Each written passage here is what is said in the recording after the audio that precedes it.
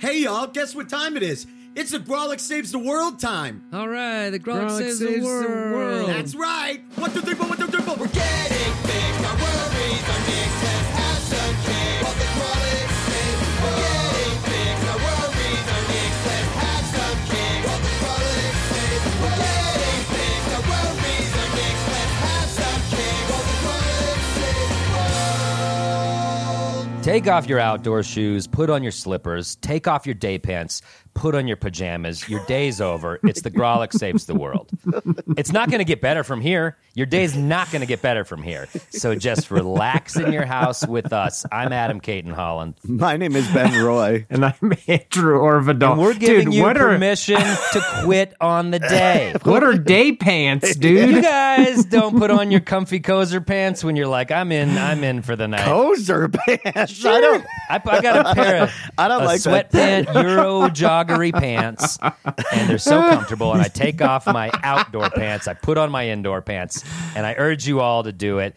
Outdoor pants, indoor pants, day pants, night pants. Boy, the labeling system in Adam's closet is just real serial killer shit. A comfy pair of cozers, he says. This is the podcast, of course, where we better the world around us by bettering ourselves, hopefully, by putting on a pair of cozers and just day pants. Somersault into some cozers and pour yourself some cocoa. And we have a challenge barreling down the pipe. Do not It's a fun worry. one. This is going to be a fun one. Yeah. Great challenge this episode. And I guess I'm going to show the listener a little bit how the sausage is made. And normally we set up a challenge, then take a week to do it. But we've been working on this challenge for months. We sort of issued ourselves a mandate. Hey, go work on this on your own. And when it sort of comes to fruition, we'll do an episode about it. Yeah, we knew it would take a this while. one we just knew was going to require some research. But I want to call this, before you mention what the challenge is, I'm going to say that the drawbridge, there's going to be no earnestness horn on this one. I have a feeling this is going to be Riff City's drawbridge is down. Mm-hmm. And we are free to riff away on this one. I mean, that's the default mode of Riff City. Yeah, but I don't know. I don't see a lot of earnestness on this one. But go ahead, Adam. Okay, well, you'll be the one to abuse it, so we'll find out. Earnestness horn? No, just kidding. Guess I'll just let the listener know. We've been researching our independent lineages, like where our families come from when they got to the United States. And we tried to pinpoint when exactly that was. Find when your family came to the U.S., an immigration story. Not to mention why that was. We not only wanted to know when, but why did they come here? Exactly. And I guess we're trying to figure out a way to make it an episode. And I recently did a comedy show in Rhino, which is an area called River North of Denver. It is the kind of insufferably hip, formerly warehouse district, now just breweries and pot shops and cool graphic design firms. It's New Denver, N umlaut U, and I fucking hate it. It's everything that's wrong with this city. And I literally said there was a huge window of this brewery, and I got on stage and I was like, guys, if you see a scooter, an e-scooter going by, just yell out. And I was like, that'll be funny for a laugh or two. I couldn't get through my fucking set because people... Yeah, what were you thinking? What? That's the only way people convey down there. You did it during migration season. You know that's when bird scooters head south. Yeah. The Brady's and Brents got to get south by spring. It turned into exactly that. I turned my back to the audience. I put my elbows up on the windowsill, and I was like, look at this pair of Logans surfing down Brighton Boulevard. And it just turned into that. But it was like everything I fucking hate about Denver. And I recently read a study that the population of Denver is going to double by the year 2050. Double. Oh, my God. And all I can do is just like, I want to move. I want them to get the fuck out. I'm like, not in my city. And I realize I am the NIMBY Republican touting immigration fears for my city of Denver. Like, I hate that on the national political scale, but when it comes to my town, I'm like, get out. I've been right with you there, Adam. Just very mean about all of the transplants to Colorado. But I don't know if you guys knew this. This is actually kind of tragic. I recently found out those people were actually exiled from their home states for being the most dogshit drivers. I didn't know that. Instead of taking away their licenses, they were like, you can't live in our state anymore. You have to go find a new state to live. And with Colorado's permissive laws, they are just flocking here in droves. So it's actually kind of tragic once you know that they're a bunch of dildo-brained dumb fucks who don't know how to drive. Dildo-brained dumb fucks.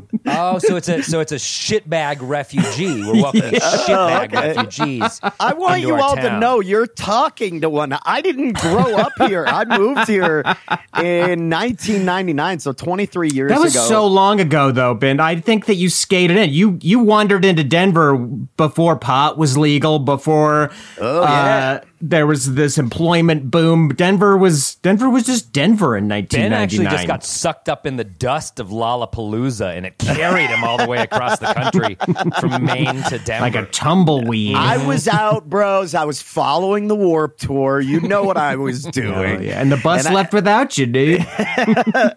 I moved here because my dad had worked here. He was high up at a company called Frontier Vision, which was a cable company that was based out of Colorado. And my dad would always say, you should move to Colorado. You'd love Denver. And he would tell me that when I was growing up. And so it's kind of... When you're 7? Like, seriously, when I was in middle school, my dad would come out here and then... You sure it was work? He might have a secret lady out here. Well, if my dad wasn't asexual... See, my dad is smooth.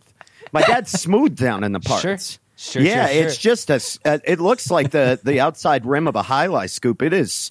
Oh, wow. It's smooth down there. Yeah. Your dad's what a reference. I mean, you can tell Ben's been spending a lot of time in Tampa Bay. but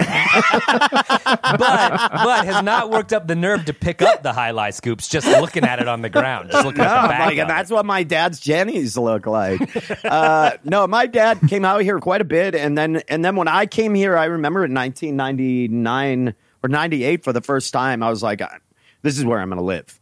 I actually moved to Boulder, of all places, but then I quickly discovered Boulder sucked, and I moved to Denver, and I just can't leave this place. I understand the appeal of the people who are coming here.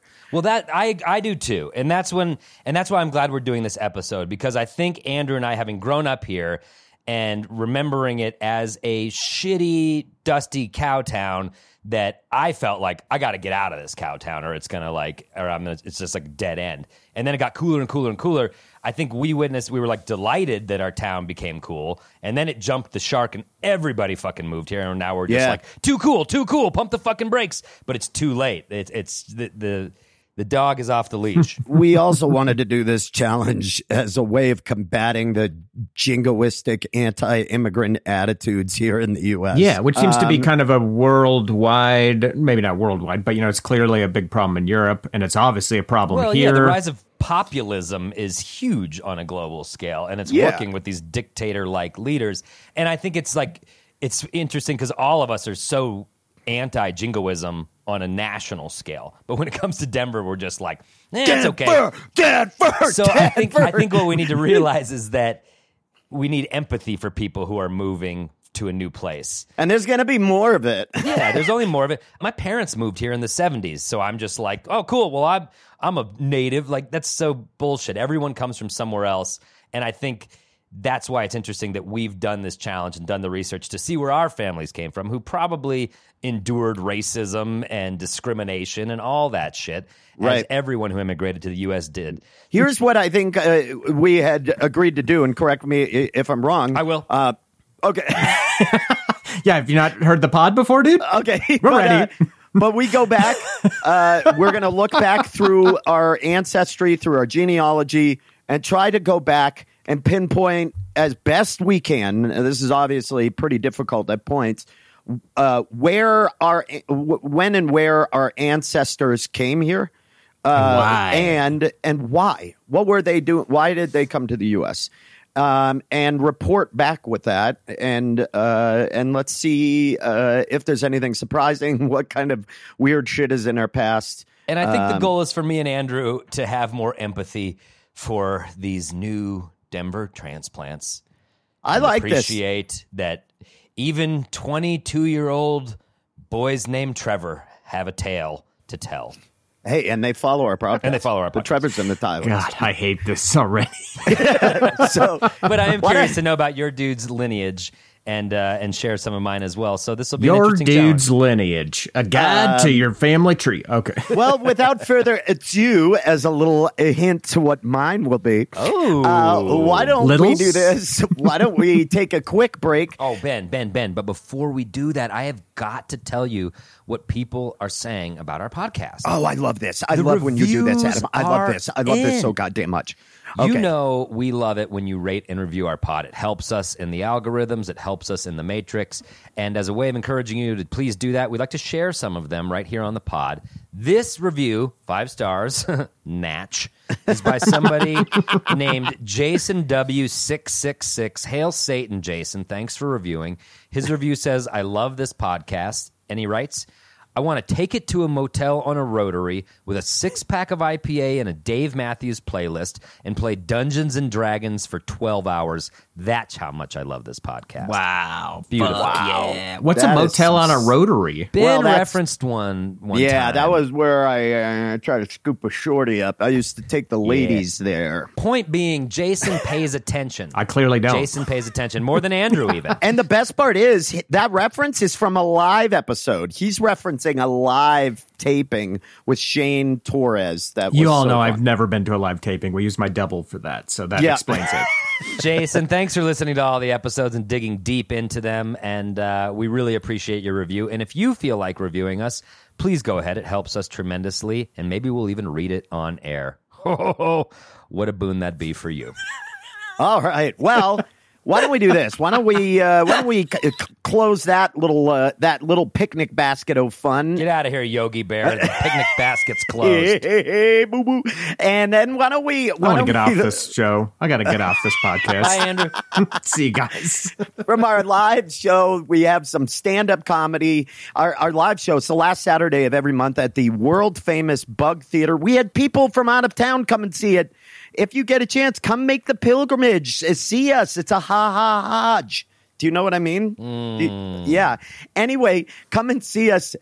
This comic, she is so funny. She's been crushing it around Denver. We have no doubt you're going to know her name nationwide very soon, a personal favorite of all of ours. Everybody, please enjoy Miriam Moreno. And when we come back, we will have properly dug into our past, and we will be more connected with who we were and who we are. So stay tuned. Can you guys see my period? I've been holding it in for a couple hours. This guy on the internet said that's how it works. Just like urine. I'll get this out of the way. I know you guys are wondering. I never experienced domestic abuse. It was always imported. Because I myself am an import. Growing up, I used to get called whitewashed a lot. Kids would be really mean. You know, it's not my fault. I don't have an accent. I was exposed to Chumbawamba at an early age, so I feel like that had a lot to do with it. And not to sound like a Mexican hipster, but my dad was murdered by a cartel before it was cool, so... Yeah, you guys can laugh at that. My dad laughs at that all the time. From his grave, where he's super dead, so... Super dead. Growing up, I always thought I'd be a single mom because my mom was a single mom. You know, my dad was murdered. My other grandpa was murdered. My other grandpa had skin cancer, but then he shot himself, so I guess he beat skin cancer. It's Mexican healthcare for ya. A lot of DIY.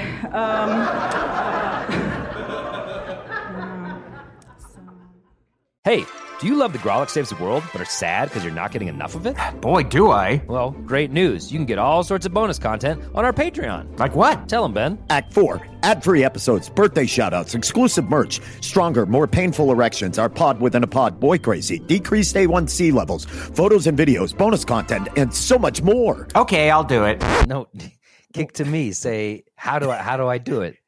How do I sign up? We're not trying to sell it to you, Andrew. You don't have to. Jesus. Oh, well, I mean, it sounded good. Okay, how do I sign up then? fuck it. You can sign up now by visiting patreon.com/Grolic Saves. I do want to sign up. We are back through the magic of podcasting. It's mere moments later. We've got our immigrant stories researched. We know when our ancestors came to the U.S., and I think there's going to be a lot here. And I think it makes sense to go with who's the least removed from that. And Andrew, being 104, yes, was on the boat. Yeah. And so we're getting a first-person look through his eyes. Exactly. This is, in essence, his biography. I volunteered to go first, and I regret it. And I think people are just clamoring for the Scandinavian diaspora story that is Andrew Orbadal. So, how did you get here? What was it like to come here in a wooden clog? Good one, dude. You were All right, let me go. In front of a wooden clog. Okay. All right, Andrew, what'd you figure out? So, before we get into this, I did want to take a quick minute and acknowledge something. As three white people looking into our family trees is just kind of like, hoo-hoo, hey, this is interesting. What? Yeah. I never knew that. And for a lot of Americans, that could not be the case. They might not be able to even find their family history. They might find it incredibly infuriating, incredibly upsetting, right. Incredibly sad. So I did want to acknowledge that this experience could definitely be different for different people before we get into ours. But okay, cool. I was a little dismayed. A lot of my family tree turned out to be dead ends. Just that people were like, "Oh, we don't know. We don't know where those people came." Yeah, that's what Milo Roy says. Right. Fuck off. Ron, just a lot of cul-de-sacs in the old family tree. Producer Ron, though, totally hooked us up with a fascinating and a bit morbid tool called findagrave.net. You can pop in a relative's name, find out information about them, start tracing it back. So I used findagrave.net, and I found information about relatives I didn't know about. I found out about some of my relatives having relatives that they didn't tell me about ever, like half siblings and shit. Whoa. Yeah, that's great. That was crazy. But on my mom's side, I managed to trace back my mom's mom. Your mom's mom. That's how you say it. That is an area of pornography I have explored. The MILF. The quadruple MILF. Yeah, you like that sepia tone, tintype style. It's a real MILF. Unnatural fast motion moving picture. Hell yeah. It's like a silent film. Is that Buster Keaton in the background? And then when the sex happens, it's just a train going into a tunnel. She moved to the U.S. from Scotland. She immigrated from Scotland. Wow. She was of the Scottish clan Ogilvy to the degree that her last name was Ogilvy. And so I also got some history on my Scottish clan, which I was vaguely aware of anyway, but I didn't know all the particulars of it. They're sort of like a lesser-known Scottish clan, but I like my Scottish clan's war cry is "to the end," which is such a mediocre war cry. It's just like, let's wrap this up. Like, I don't know if we're gonna win, but can we just get to the end? Can we be done with this already? I think it's more triumphant. I think they're fighting the whole way. Yeah, they take it to the end. But it also, when you put you in the context of it, it's very much like, can we get to the end of this? I kind of like to the middle, and then we'll see. Yeah. Let's reevaluate in the middle of this battle if we can. Pragmatic. Maybe they're kicking our ass and we retreat. So yeah, she immigrated and ended up in Wyoming, and that bums me the fuck out. To go from the green hills of Scotland to Wyoming must have been just an absolute emotional dumpster. I am curious, Andrew, about that. Why to Wyoming? Like, why? What unfortunately, I don't know. That was one where they didn't know why she came here. So just Wyoming. Whatever the reason, she was disappointed. Judging by the time frame, just reading history a lot and Western history, there's a very good chance that they got a sizable plot of land because the U.S. was encouraging people to homestead the West. And they were giving out. Which is a good segue to my dad's side of things, where... No, I'm serious. My dad's a dad. They're from Norway, and no one is sure when they came over. It was the early 1800s. But yeah, they were offered homesteading in the Dakotas. So they ended up in the Dakotas from Norway. Again, just what an absolute kick in the dick going from Norway to the Dakotas. I mean, the Dakotas are pretty. Compared to Norway, not really. But I'm sure it's not that simple. It wasn't like, we prefer the Dakotas to Norway. I'm sure it was extreme poverty and opportunity. Yes. And then the ancestor I know the most about immigrating is my grandma, Julia, who immigrated here from Italy. Oh, Orvidal, I had no idea. Scottish, Italian, and Norwegian? Ron, if you could give us a little of the old country. Ooh, that's nice. She's from a little fishing village, Bari, in Italy. Ooh. And apparently her mother, no one knows, it's one of these two things. She was either married to an abusive man or her husband died. Somehow that it never got crystallized which of those two. But in either case, she moved to New York City and she left her daughters behind in Italy until she could get settled. So I have no one knows like who the daughters were left with or what, like did the village take care of them? I have no idea. But eventually the mom in New York got a job in an apartment, and she sent for her daughters, and they came over on a boat, and they entertained the wealthy passengers by singing. They were great little singers, so they were invited up into the... Oh, just like you. So the apple doesn't... Yeah, on that cruise, they invited me up to the first class cabins to sing. But even just Adam and I will be in our coasters, and old Andrew stands in front of us and sings just a regular nightingale. Tune. I'm just picturing the commercial movie of Andrew's life in this origin story, and those young Italian girls are singing on the boat, and they kind of close their eyes and think about the future and the opportunity that America provides. It's just a dream sequence of Andrew doing stand-up comedy on a cruise for metalheads. Yeah. And this is why it's like the same across generation. It's all worth it. It's all gonna be worth it down the road. So yeah, they came over on the boat, and then they joined their mom in New York, and they lived in this apartment in New York, and they'd never seen a toilet before or like plumbing. So they would spend all day long flushing every object that would fit down the toilet in their mom's apartment. That's all they would do all day. They were fascinated by that toilet. That's just like when I was in jail. Yeah, so similar. Yeah. It's a hell of a way to lose a wedding ring, and I know you regret it, but... So that's how my grandma came over to join her mom, who was fleeing either an abusive husband or was just leaving a dead husband. No one knows.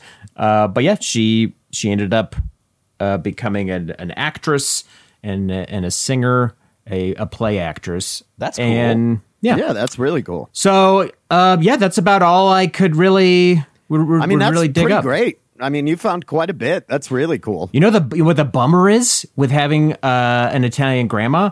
It's like pretty hard for me to get citizenship. But if I had an Italian grandpa, I would just be, no pun intended, grandfathered in. I could have Italian citizenship. Really? There's some weird sexist double standard where it's like, an Italian grandpa, that's not easy to come by. But these Italian women, they were just spawning like salmon. Jesus Christ. Like... What the fuck? It should be the same. Can't believe Italians are sexist. I cannot believe there's a history of sexism it's so in Italy. shocking. It's just stunning. Well, to that me. was super interesting. The Orfadals, and then what was the clan name again? The Ogilvies. Ogilvies. Yeah, that sounds like Ogilvies, Orvidals, you name it. Yeah, all the O's. Well, that's weird great, how similar dude. those are, and they're in the separate sides of the family. Good work. I think I'll go next if that's right. I feel like Ben's got some real skeletons we might be saving for later. Oh, come on. Yeah, sure, probably. What's up? Well, I mean, I feel like it's interesting with family because you've heard these sort of legends, but you just sort of accept them as fact. You don't research them yourself. So I know about like my dad's dad's side, and I know about my mom's dad's side and my mom's side, but I never knew about my father's mother's side, like my grandmother's side. And there's this book that would sit on my dad's like shelf growing up, and he'd say it was by my grandfather. He's like, my grandfather wrote that book. And I just was like, okay, whatever. I didn't know that grandfather. I didn't know his mom. She died before I was born. So I just like, I didn't really care. It wasn't real to me. And then I think I picked it up once and I tried to read it and it was very dry. And I was like, okay, whatever. Someone in my family wrote that book. For this challenge, I picked it back up again. And it's called The Pack Peddler. I'm looking at it right now. It's like this hardback book. It's called The Pack Peddler by W. Lee Provell, William Provell, who's my great-grandfather. And so, like, it's this fucking crazy story about his life as a pack peddler, which is, like, the coolest term. But it's basically, like, just salesmen, just guys who put shit on their back, on their pack, and went around and peddled it in rural areas. And these would be like shit that they needed, like matches and buttons and swaths of fabric and just a general store that was mobile. Okay. And this dude wrote a story about that life. And like they immigrated to the U.S. when he was 8 from Poland. And I had no fucking idea I was Polish. No one ever said that to us ever. Like, if you asked me my ancestry, I knew one side's Ukrainian, the other side's Irish. That's all I fucking knew. But here's this guy being like, I was born in this really shithole little town in Poland. And then they moved to the U.S. His father moved to the U.S. for opportunity. His father was a rabbi, a Jewish rabbi. And he moved here, just similar to Orvidal. They left this guy who wrote the book behind for a few years, got some money, brought them over. And they moved to New York City, cue Gangs of New York City tenement music. Yeah, let's fire that up. Oh, that is nice. That's that exactly is nice. What we're talking about. I'm a poor immigrant finding my way. And then they moved to upstate New York. And so his dad was a rabbi. They were dirt poor. And so William Provell, from like an age of 6 on, would just strap on his pack and off he'd go for hundreds of miles away, selling for weeks on end, just like trying to earn a buck. And then he'd come home and give that money to the family. I read this whole book, and it's like some Forrest Gump, big fish shit. Like, you would not believe the stories that he just casually tosses aside. Like, there's one story that there was a Indian reservation, a Native American reservation in upstate New York. And they had it was rumored that they'd found like a giant buried. It's so turn of the century. Like, a giant was found buried there, and he wanted to go see it. So he goes to sell to that area. A blizzard hits. He gets like knocked off his little sleds, freezing to death. And a native boy like rescues him, and he's feverish, and they just nurse him back to health for a week. And then he just reemerges back at home. They thought he was dead. They're like, "Oh, you're alive. Great. Go back out and sell some more." And it's just story after story after story like this. It's the craziest shit. Like, at one point they moved to Brooklyn, and he sells newspapers on the corner, like a straight up newsie. And this kid gets into it, and he's like, "This is my territory." And there's like, they fist fight, and all the newsies are like cheering him on. Oh my God. It's just every chapter has story after story after this, like of William Provell. So it was fascinating, the pack peddler. You got to adapt that into a screenplay. This sounds great. Yeah. And what's really funny is my dad has always had this tendency to just like embellish. And he's always got these crazy stories. And we're like, that didn't fucking happen. Like, my dad swears that he picked up Eric Clapton hitchhiking on acid. We're like, that didn't fucking happen. You're just... You're caught up in a 60s thing. You're Do you know how many dudes like Eric Clapton in the 70s? Do you know how many dudes looked like Eric Clapton in the 70s? Exactly. Dad? Come on. Or my dad was at like a draft resistance thing at UCLA and like hung out with Muhammad Ali. You're like, it didn't fuck it. It's Forrest Gump. You're Forrest Gumping your life. Then you read this book and you're like, I think maybe all your ancestors just had crazy fucking stories like this. So is yeah, wild. It's such What's his name again? treasure. William Provell. And So- I looked it up. Sorry, I'm just talking and talking. Go ahead, Ben. No. That's what a this is great. podcast is. I looked it up, and like this book is pretty well known in sort of like academic Jewish circles. Like certain schools really? have used it as like emblematic of the Jewish American immigration story. Just like So this is your dad's grandfather? my dad's grandfather, William. Your Provell. great-grandfather. My great grandfather. Wow. So like 1880s, he immigrates from Poland to the U.S. And he then obviously gives birth to your dad's mom. Yeah, Estelle Okay. Estelle Provell, who became Estelle Holland, and then had my dad. Gotcha. And she died before my dad was born. So it's kind of fascinating. Like, if you're dead, and probably you're the woman in a sort of sexist period, your story is just not really told at all. So I just knew nothing about this side of the family, to the fact that I didn't even know I was Polish. And so that's just crazy to learn that. Yeah. To me. And that's the real tragedy here. I think Ben would agree, is just now finding out you're Polish when we missed out on making Polak Right. jokes back when Right. it was Thank you. fashionable. And Thank you. now we can't. Now we Do can't. you know that growing up, the only joke books I had on my shelves was dirty Polak jokes? And I mean, I could have, for instance, what do Polish women and hockey No. players have in common? No. Okay. I won't, I'm sorry. I won't. But I do know quite a few of them if you want to know the answer. I'll never get tired of white on white racism. It will always be funny to me. Calling Irish people potato heads. As a I love straight it. white man, for me to have another just tread upon something to cling at is huge for me. So I can claim Judaism, I can claim Polish racism. I'm really shining right now, guys. I mean, that's fascinating, and I'd like to read that book, actually. It's very fascinating, and it becomes like he gets really wealthy, and it becomes it's interesting because he's just like, this is the opportunity that America provided. But the dedication is beautiful. I got to read you the dedication. It's a sentence long, and then I won't go more. Dedicated to the memory of the vast army of courageous pack peddlers by the son of one of them. Like, that's great. That's cool. It's so Yeah. I didn't know that pack peddlers was a thing, but Yeah, I guess it makes sense. But yeah, you wouldn't think what a crazy endeavor, just wandering around with a huge ass pack full of I mean, odds you and think ends. about when you think about what a person from El Salvador or a person from Honduras or whoever who comes to the U.S. and pushes around an ice cream cart when they get here, or makes a lotte on the street in Los Angeles. This becomes their pack peddling. This becomes their story later on when they write their memoir and their kids are successful. American citizens generations down. They go, my great great grandfather used to make flavored corn on the side of the Right. road in Los Angeles, and has these crazy stories. That's to me the connection, that this is a process we've been repeating over and over again. for And sure. a lot of people don't know this, but the first pack peddler to settle down was Henry Bodega. I don't know if you guys know that. Andrew, why don't you take a minute for a second? Do you wanna welcome. gather, You're wanna welcome. gather yourself, Andrew, to come back stronger after that, or Why don't you go? No, maybe I'm go. good. Why don't you, you go guys sit are in the good to car? go with the podcast still? You don't need a minute? I'm here. That was I'm here. so dumb.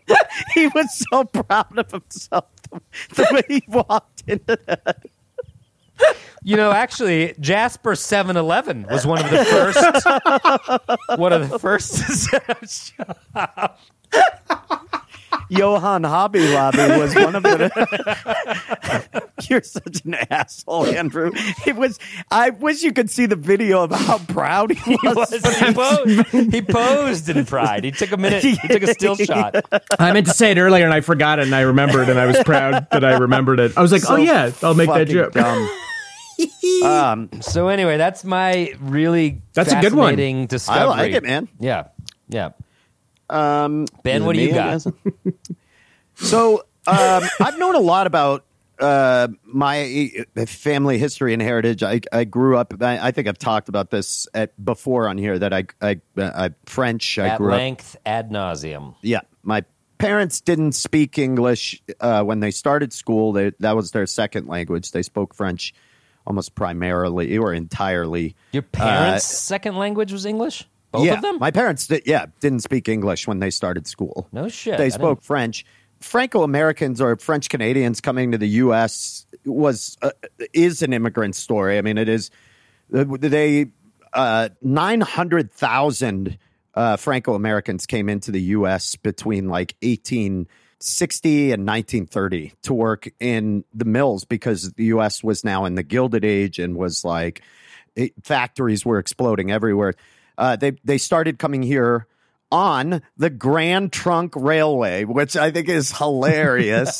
The band Grand Funk Railroad was a play on Grand Trunk Railway. Yes. And it was a train service that ran between Montreal to parts of Vermont and Maine. And so looking back, I've known this history.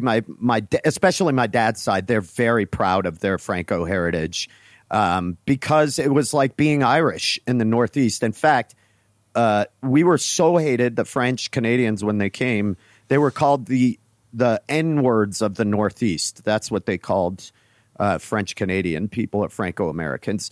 So there was this feeling in my family there's a very insular community of French Canadians in Maine. And I traced it back. My aunt helped me trace some of these back to when they came to North America, to the Maritime region, to Northeast Canada, around Nova Scotia, New Brunswick, and around Quebec City.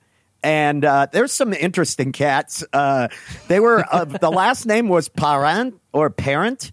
And there's a few of them. My aunt was telling me about one of them who came here. They did own slaves, which was uncommon for Canadians. They actually enslaved our first slave French owner of the episode. They actually enslaved fellow French Canadians. Holy shit! Yeah, and one of them, I'm told, supplemented his income by shooting dolphins. That was his on the St. Lawrence waterway.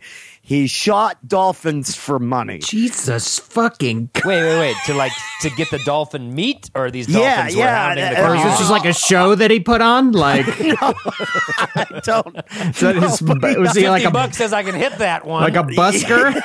I mean, from what you just described, it sounds like the entertainment of the time period. That was common on the St. Lawrence waterway to hunt beluga whale to hunt porpoises. And he shot, he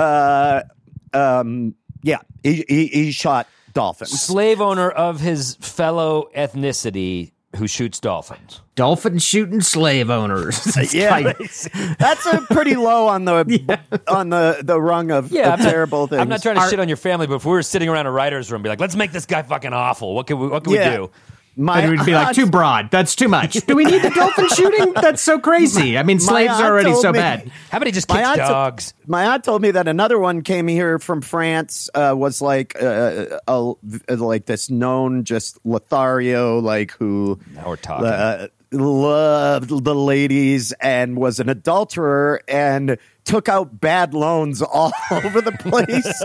And then he eventually died after he was shot when he was found in bed with the wife of one of his creditors. Hell yeah. She said that he was killed by the guy he owed money to fucking his wife. Wow. What That's a guy. some Roy shit. But those are in the late 1600s or early 1700s. People, I have a relative that came here from Belgium. There's some Belgian person in there. He actually fought in the War of 1812 on the side of the British, and he was a sergeant of music. That was his position in the military. We'll fight them with music. They send out the marching band first. He's just in the front of the line. If he's my relative, he's in the front of the line going, let the bodies hit the floor. Let the bodies hit the floor. Tuba kicks in. Yeah. He was the first person to like pioneer psychological warfare through music. So all night long, he's blasting at deafening Van volumes. Halen's, yeah. Van Halen's It's like Panama. Gentile classic music. This'll drive him out. My mom's side is harder to track. It's a much more difficult story with my mom's side to track. Her ancestry. They did some bad stuff, so yeah, they didn't really talk about it. No, the all that hard other part, stuff out in the open. Ben's mom's side, they really had to hide. My mom's side is a lot harder to track because they are Acadian French. They were fleeing British persecution when the border for Maine was drawn. They fled. They were pushed out of the maritime region by the British. And a lot of them may have actually already lived in Maine for a long, long time, but they were Canadian citizens only in that's where the border was drawn. And then the border in the late in the 1840s for Maine was pushed up, and a lot of them just inadvertently became American citizens.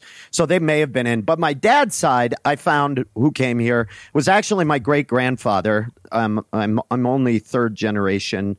My great-grandfather, just like the pack peddler guy, we're just one. Yeah, exactly. They were born. My dad's paternal side was Joseph Roy. He was born in St. Louis, province of Quebec, Canada. He arrived on the Grand Trunk Railroad. His listed occupation on his immigration sheet was shoemaker. That was his. Get out of here. Get out of that's here. what it says. It says shoemaker. Wait, for our listeners who don't know this, Ben's character on Those Who Can't was named Billy Shoemaker. And we just came up with that because it sounded working class, like a profession. Wow. And so when I look at my great-grandfather, whose my middle name is Joseph, I'm named after him, his listed occupation is as a shoemaker. He was a jack of all trades. I found these amazing photos of him. He did taxidermy. He owned a photography studio, which was pretty rare back then. He did portrait photography. He was a musician. He played saxophone. So I found all these amazing photos, and he's always turned to one side because his face was badly disfigured on a paper press at a mill. Oh. And so he only showed one side. His wife, who came here, was Edwardine Bondy. Sure. She came here, and she was just a housewife because she had 15 fucking kids. Whoa. And so get that stray cat fixed. God damn. That's my dad's paternal side. On my dad's maternal side, his grandfather was the first to arrive. His was Jean-Baptiste Marcotte. That's the guy who does music for Colbert, right? Yeah. And Jean-Baptiste is a very common French name, obviously Jean the Baptist. He was born in Lavenu, Quebec, Canada in 1886. He arrived here at Island Pond, Vermont. And I found for both of them immigration sheets of them renouncing King George and that they had no allegiance to it. And that they weren't polygamists, like basically renouncing. We'll put it up. My family said it was all right. We'll put it up on Patreon so you can see it. He was a playwright and a director of theater, of French theater, and a very well-known producer of French plays. He actually started this thing called Le Cirque de Canadien, which was a drinking club. Yes. And in Lewiston, Maine, and they used to just party hard and have plays. That sounds awesome. Yeah, they were great. And his wife was Aurore Parent, and she was a noted feminist of the time. She wore her hair short. She was known to wear pants, which was uncommon for that time. She made more money than my grandfather. She worked in fashion. No, that had to be a hard pill to swallow in fucking 1906. And she was an actress. She was an actress and a concert pianist as well. And ended up teaching my grandmother, who I found all these amazing ads in papers for my grandmother holding these recitals. I basically come from a very long line of artists and musicians and alcoholics. You totally do. And so it's weird how I got here, you know?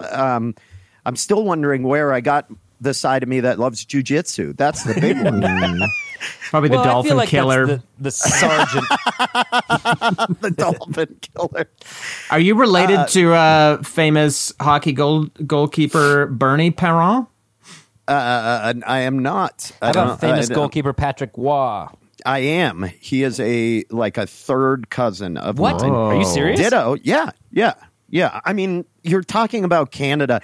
Just to give you an idea, 900,000 Canadians immigrated to the U.S. fleeing the economic crisis there or persecution from the British. If that gives you an idea, nowadays, if they had stayed, that would have meant 4 to 5 million more people in Canada's population, which is not small if you consider that there's only, 30 million Canadians. That would have been 15 to 20% of their population increased by the number that moved from Quebec province to here. It was a massive influx. And they brought arts and they brought culture. And the crazy part is Lewiston, Auburn, where they moved to, had areas called Little Canada. And when I was growing up, there was a Lewiston. and what's crazy is now there's a large influx of Somalians moving in there. There's 10,000 Somalians that have moved into the Androscoggin area, into the Lewiston, Auburn area. And there was a lot of anti-Somali sentiment because they spoke different languages, because their culture was different. They were worried that crime would increase. The same things the Irish faced when they came here, they put that upon the Franco-Americans when they came here, and now the French-Canadians started putting that on the Somalians when they moved here, and that's the process. That's the American, yeah, continues. exactly, and that's what's going on today. Is like all these people who are like, whatever, I was here 4 generations ago, so I count more. Are shutting the borders down, and me and Andrew, we're over here in Denver, saying, "Get the fuck out." Yeah. And it's guys like me and Andrew that need to take a cold, hard look in the mirror and welcome these vaping. Dolphin shooting, Dead-eyed shooting, e-scooter, dog shit driving, dead-eyed graphic designer. What do you have Generation against Zs, graphic design? real estate gobbling up. Yeah. warehouse frequenting. No, but I think that does raise the point that there does seem to be a key common denominator in a lot of these stories, and that is opportunity. The opportunity at something better. Granted, some of Ben's relatives were like fleeing something bad, but for the most part, it was like, hey, I have an opportunity to live in a new place, to work in a new area, to maybe try to make more money and get myself out of this poverty. All of our stories were the same. They were of people trying to make some sort of a better life. And every single one of ours in the past had parents leaving either children or children leaving siblings back wherever they came from until they could be here. Which is unimaginably sad and hard. Which is what people do nowadays all over the world. They have to leave their families behind. They try to get a foothold in a new area, and then they want to bring their family up. And we've never known that. I could not imagine things being so bad that you'd leave your kids. I would say, you know what, kiddo, I'm going to be gone for 3 years until I can come and get you. Like I can send for you. You send for him and he'll be coming over by himself on a ship.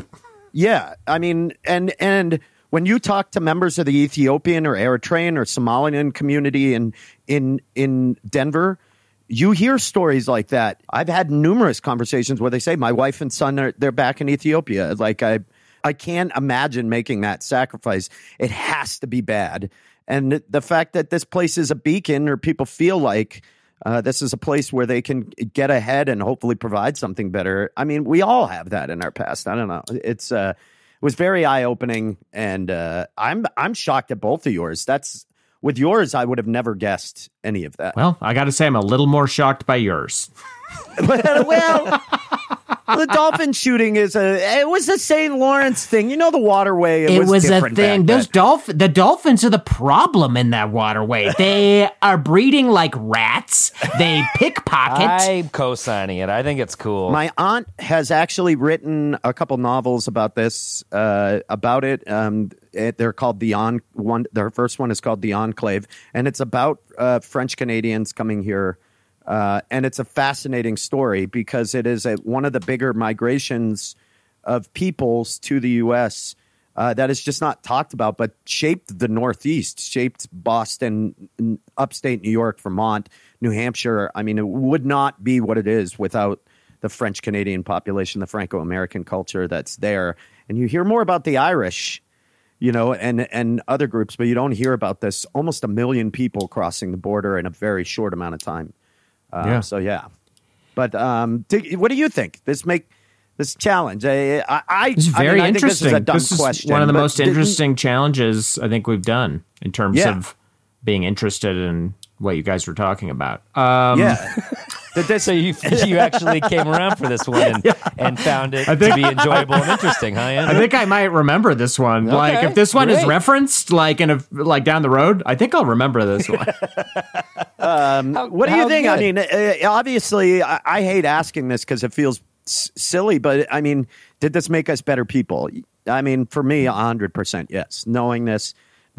Hopefully it makes you more empathetic. It's a form of education. It's educating yourself on where you came from and your family members, and again, those reasons why they may have done that, which can give you a better empathy to people who could be in similar situations. Yeah, and I think the empathy of it's key. I don't think any of us needed empathy in terms of hardcore immigration. I think we're all pretty hey, for people coming to America, I am absolutely on board. But what about what we started off with, to the Bradens and the Bradens on Brighton? I can't say that this experience has softened that. It has only reminded me of the steely opportunism that America dangles in front of people's face to make them think they're making the right choices. I think I have nothing but empathy for immigration from another country to the U.S. However, white 20-something immigration between United States cities, I have no empathy for. Make it illegal. Close these borders. Zero empathy for it. I'm not interested in your narrative. I don't think it's funny. The only shining light is that perhaps you will come to a show of mine in Denver if you're here. I will make money off of that. Other than that, I could give a fuck what your story is, Braden, and I want you to go back where you came from. I feel sympathy for the Braden on Brighton because I understand, having been a Ben in Boulder, that I moved here and it was different. It was beautiful, and it was so much. It was a very positive place. The people were so laid back. I grew to love being here, and so I get it. I don't ever want to leave. This is where I live. This is my home now. Well, Andrew and I are drawing up some bills. You're really divorced with a kid here, so Senate. You can't leave. Welcome to my club, Ben. Yeah, you couldn't leave if you wanted to. Coming from a racist, backwards thinking place with no opportunity. Yeah, I mean, I love Maine. I'm proud of the people I grew up around. I love the people there, but being here just suits my personality a lot more, and I get why people come here. But I also do believe that the city is changing for the worst in a lot of ways, with pricing people out that have been here for a long time. And I'll say this because I'm being real harsh on the new transplants to Denver. So I genuinely, and I have jokes about this in my set, I can't fault people for liking Colorado. Everyone likes Colorado, and my parents moved here and loved Colorado and set up shop. And so you love Colorado, you came here and set up shop. I can't knock you for that. That's fucking great. I do think some of the people that come here think that the city started the day they got here, and they don't really give a shit about the past or what the effect of them coming here was, or the pricing out of neighborhoods and gentrification and all that shit. So I encourage you, if you're new to Denver, be interested in the history of it. And if you're new to Colorado, be interested in what was there before you. And I think Denver and Colorado is a chill, laid-back place that's always very welcoming. But we like it if you recognize that there were people that were here before you. And that goes all the way back to Native Americans who were here before fucking any of us. So just look backwards a little bit and know where you came from. Try to be sensitive to it. Yeah, and the place where you're living. I guess that's my thing, is both of you complaining about it. You realize you're on borrowed and stolen land. So by you guys complaining. Is there anything before this? Well, what a fun time we've had today. And I think that's a good place to stop. And what a rootin' tootin' dolphin shooting good time we've had today, huh? Haven't we? Shit. I mean, I can't believe he hunted fucking dolphins. Who does that? Wow. Oh, Wow. God. I don't eat meat. I boy, they would hate me. The parents would hate me. Oh, boy, if you could meet that ancestor through some sort of fun time machine comedy, it would not end well for you. Well, I just thought you can be a sergeant of music now. You should call yourself a sergeant of music. Oh, I'm sergeant of music for sure. For sure. It's in my lineage. An anti-British sergeant of music. Oh, no, I'm anti. They fought the Americans. Yeah, bummer. Anyway, let's do this. Why don't we take a quick break? Why don't we listen to some live stand-up comedy again? As I said, this is the last Saturday of every month at the world famous Bug Theater. We have a banger of a show coming up. This comic's so funny. Started here, moved to New York. If you get a chance, make sure you check him out. Everybody enjoy Malawi Mengist. And when we come back, we will have more show as well as we'll tease the next episode's challenge. So please stay tuned. Cool, stupid. Yeah. I moved to New York about 6 months ago. I've been loving it. But my favorite part about moving to New York was actually my flight over to New York, right? I fly Southwest because I'm killing it. And it was the beginning of the flight where everyone's putting their carry-ons in the overhead compartment, right? So I put up my little duffel bag, and I see this dude 3 rows back. He pulls up a pair of roller skates. And that was it. That's all this dude brought to New York City. It was just a pair of roller skates. Like, I followed him all the way to baggage claim, and he just left. And I was like, who the fuck is this guy? And I was trying to put together his life story in my head, and this was like the only thing I could come up with, right? Like, I don't know if any of you guys have immigrant parents, but like when you have immigrant parents, they always tell you they always tell you the exact same story about how they first came to America. They're always like, when I first came to America, I only had $7 in my pocket, right? I was like, what if those roller skates were his $7? Like what if he was sitting in Nigeria somewhere with a bootleg copy of Roll Bounce, and he was like, oh shit, I'm gonna be Nick Cannon one day. Like, I don't know. There are no cats in America, and the streets are filled with cheese. Thank you, everyone. What a lovely immigrant episode that was. They call me the Nightingale, but wow. They're pulling you up from steerage to sing for the captain. I will sing for my dinner, boys. Can you give us another little... There are no cats in America, and the streets are filled with cheese. Hey, Sergeant of Music, if you need a lieutenant of the pipes... I'd like for you to lead us to slaughter, Adam. I would love that if March you could. me off the cliff first. I'm ready for war. I just want to give a big shout out, a big thanks to my aunt, Suzanne Roy, playwright, author extraordinaire. If you get a chance, check out her book, The Enclave, and the sequels to that. If you get a chance, please check it out. You can get them on Amazon and whatnot. Oh, we're doing aunt shout outs? Shit. She gave me a lot of information for mine. She was an invaluable resource. She's awesome. And so thank you, Aunt Suze. You rule. Andrew, you got an aunt shout out? Oh, hell yeah. Shouting out my Aunt Annie for telling me all about my Grandma Julia. My Aunt Annie is named after my grandma's sister, Annie, of the infamous toilet flushing duo. Thank you for the info, Aunt Annie. I'd like to shout out my aunt, Aunt Maney. She actually runs the family's Ancestry.com. She knows a lot of this shit. And Aunt Maney has a store in Richmond, Virginia, Bygones Vintage Clothing. I've been there. It Hit rules. Carytown. Oh, that sounds nice. Oh, Carytown, a light has shone upon my heart. Lovely. Okay. Lovely. Thank you for that. Yeah. What do we got going on? Oh, can I give a shout out? I'd like to say that the Grolix live show is going to be going on February 26th at the world famous Bug Theater. And what a bing banger of a lineup. Bing bang. You're going to want to wear your night pants for this one. Yeah, don't wear your cozies to this one. Wear your night pants because Georgia Comstock is going to tell jokes.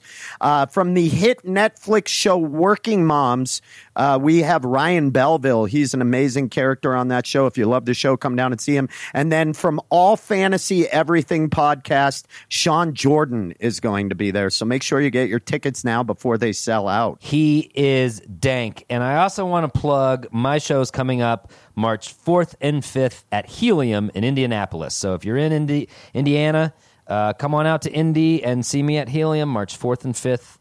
Tickets on my website, adamcatonholland.com. We also have a Patreon, which is the number one way to support us. It's at patreon.com/GrawlixSaves. That link will also be in the show notes. Huge thanks to all the new folks who have joined. We've got 3 tiers that you can check out. You can get like a personalized greeting from Ben. Think of it like a discount cameo.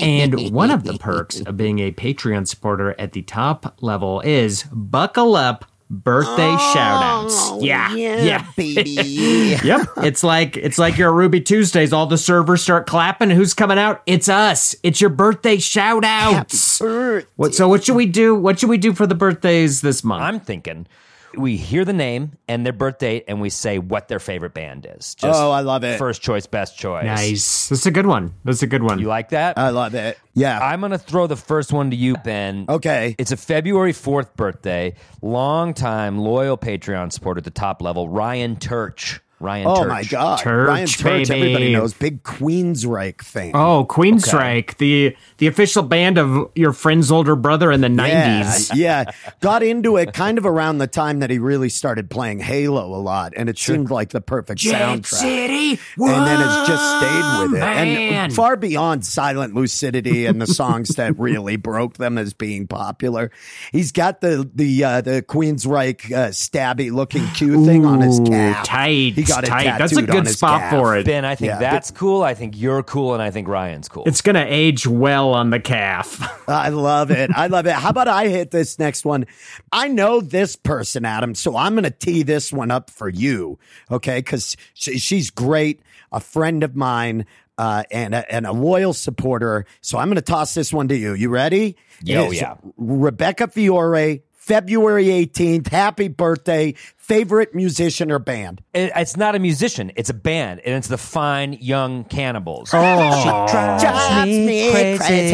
Fine Young Cannibals, still great. Still a great band. Fun to listen to. Yeah. Listen, I could go into as much depth as you could about the previous band, for sure. I know multiple albums and multiple songs by the Fine Young Cannibals besides She Drives Me Crazy. However, we do not have the time. No, and honestly, I will say Rebecca is just a fan of the hits, just the A-sides of Fine Young Cannibals. I mean, they only have 3 good songs, but they're great songs. And I respect that. It's an FYC fan, an FYC fan still. I think it's indicative of a hesitancy of digging deep into her own self, but certainly into the band. So, Rebecca, this next year, maybe dig a little deeper personally and into FYC, but I hope it's a great year for you. Yeah. Andrew, do you want to take one of these? Want to try? Oh, I couldn't possibly. You two are on a roll. Just keep steamrolling along. Good choice. You'll just ruin it. Yeah, no, just stay on the bench. We'll call you when the game starts.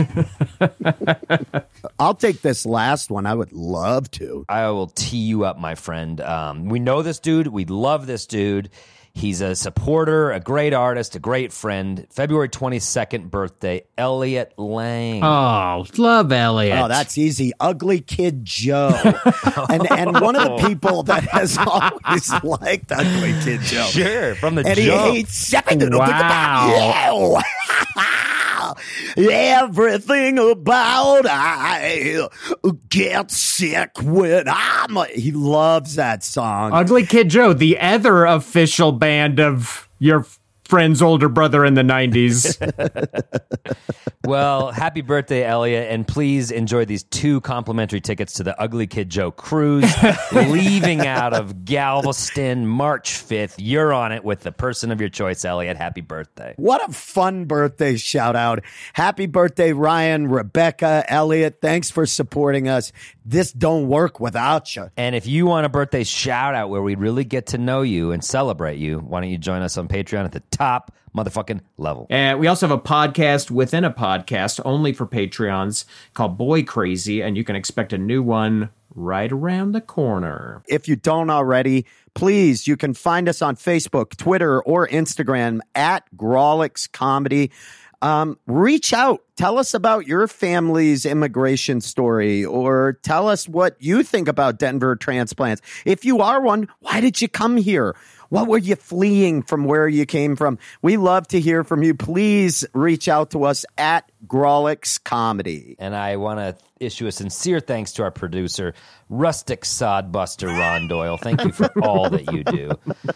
And thanks to Mike Henderson for your help recording at the live show. We appreciate all that you do, bud. Our theme music, as always, is by the genealogical hodgepodge Charlie Intercontinental. Oh, I see what you did there, bruh. Yeah. You're back. You're Thank back. you. Thank you. Hey, guys, I'm wondering. Yeah, I'm wondering what we do next time. I got an idea. You do? I'm going to surprise you motherfuckers with a challenge. Oh, God. Great. Last time we did that, we all got hit with a spatula. Well, this time you're about to get hit with some killer ratings from whatever I'm about to spring on you guys. Do people do ratings for podcasts? I don't think we're on them. God, I hope not. Anyway. Yeah, I don't think so.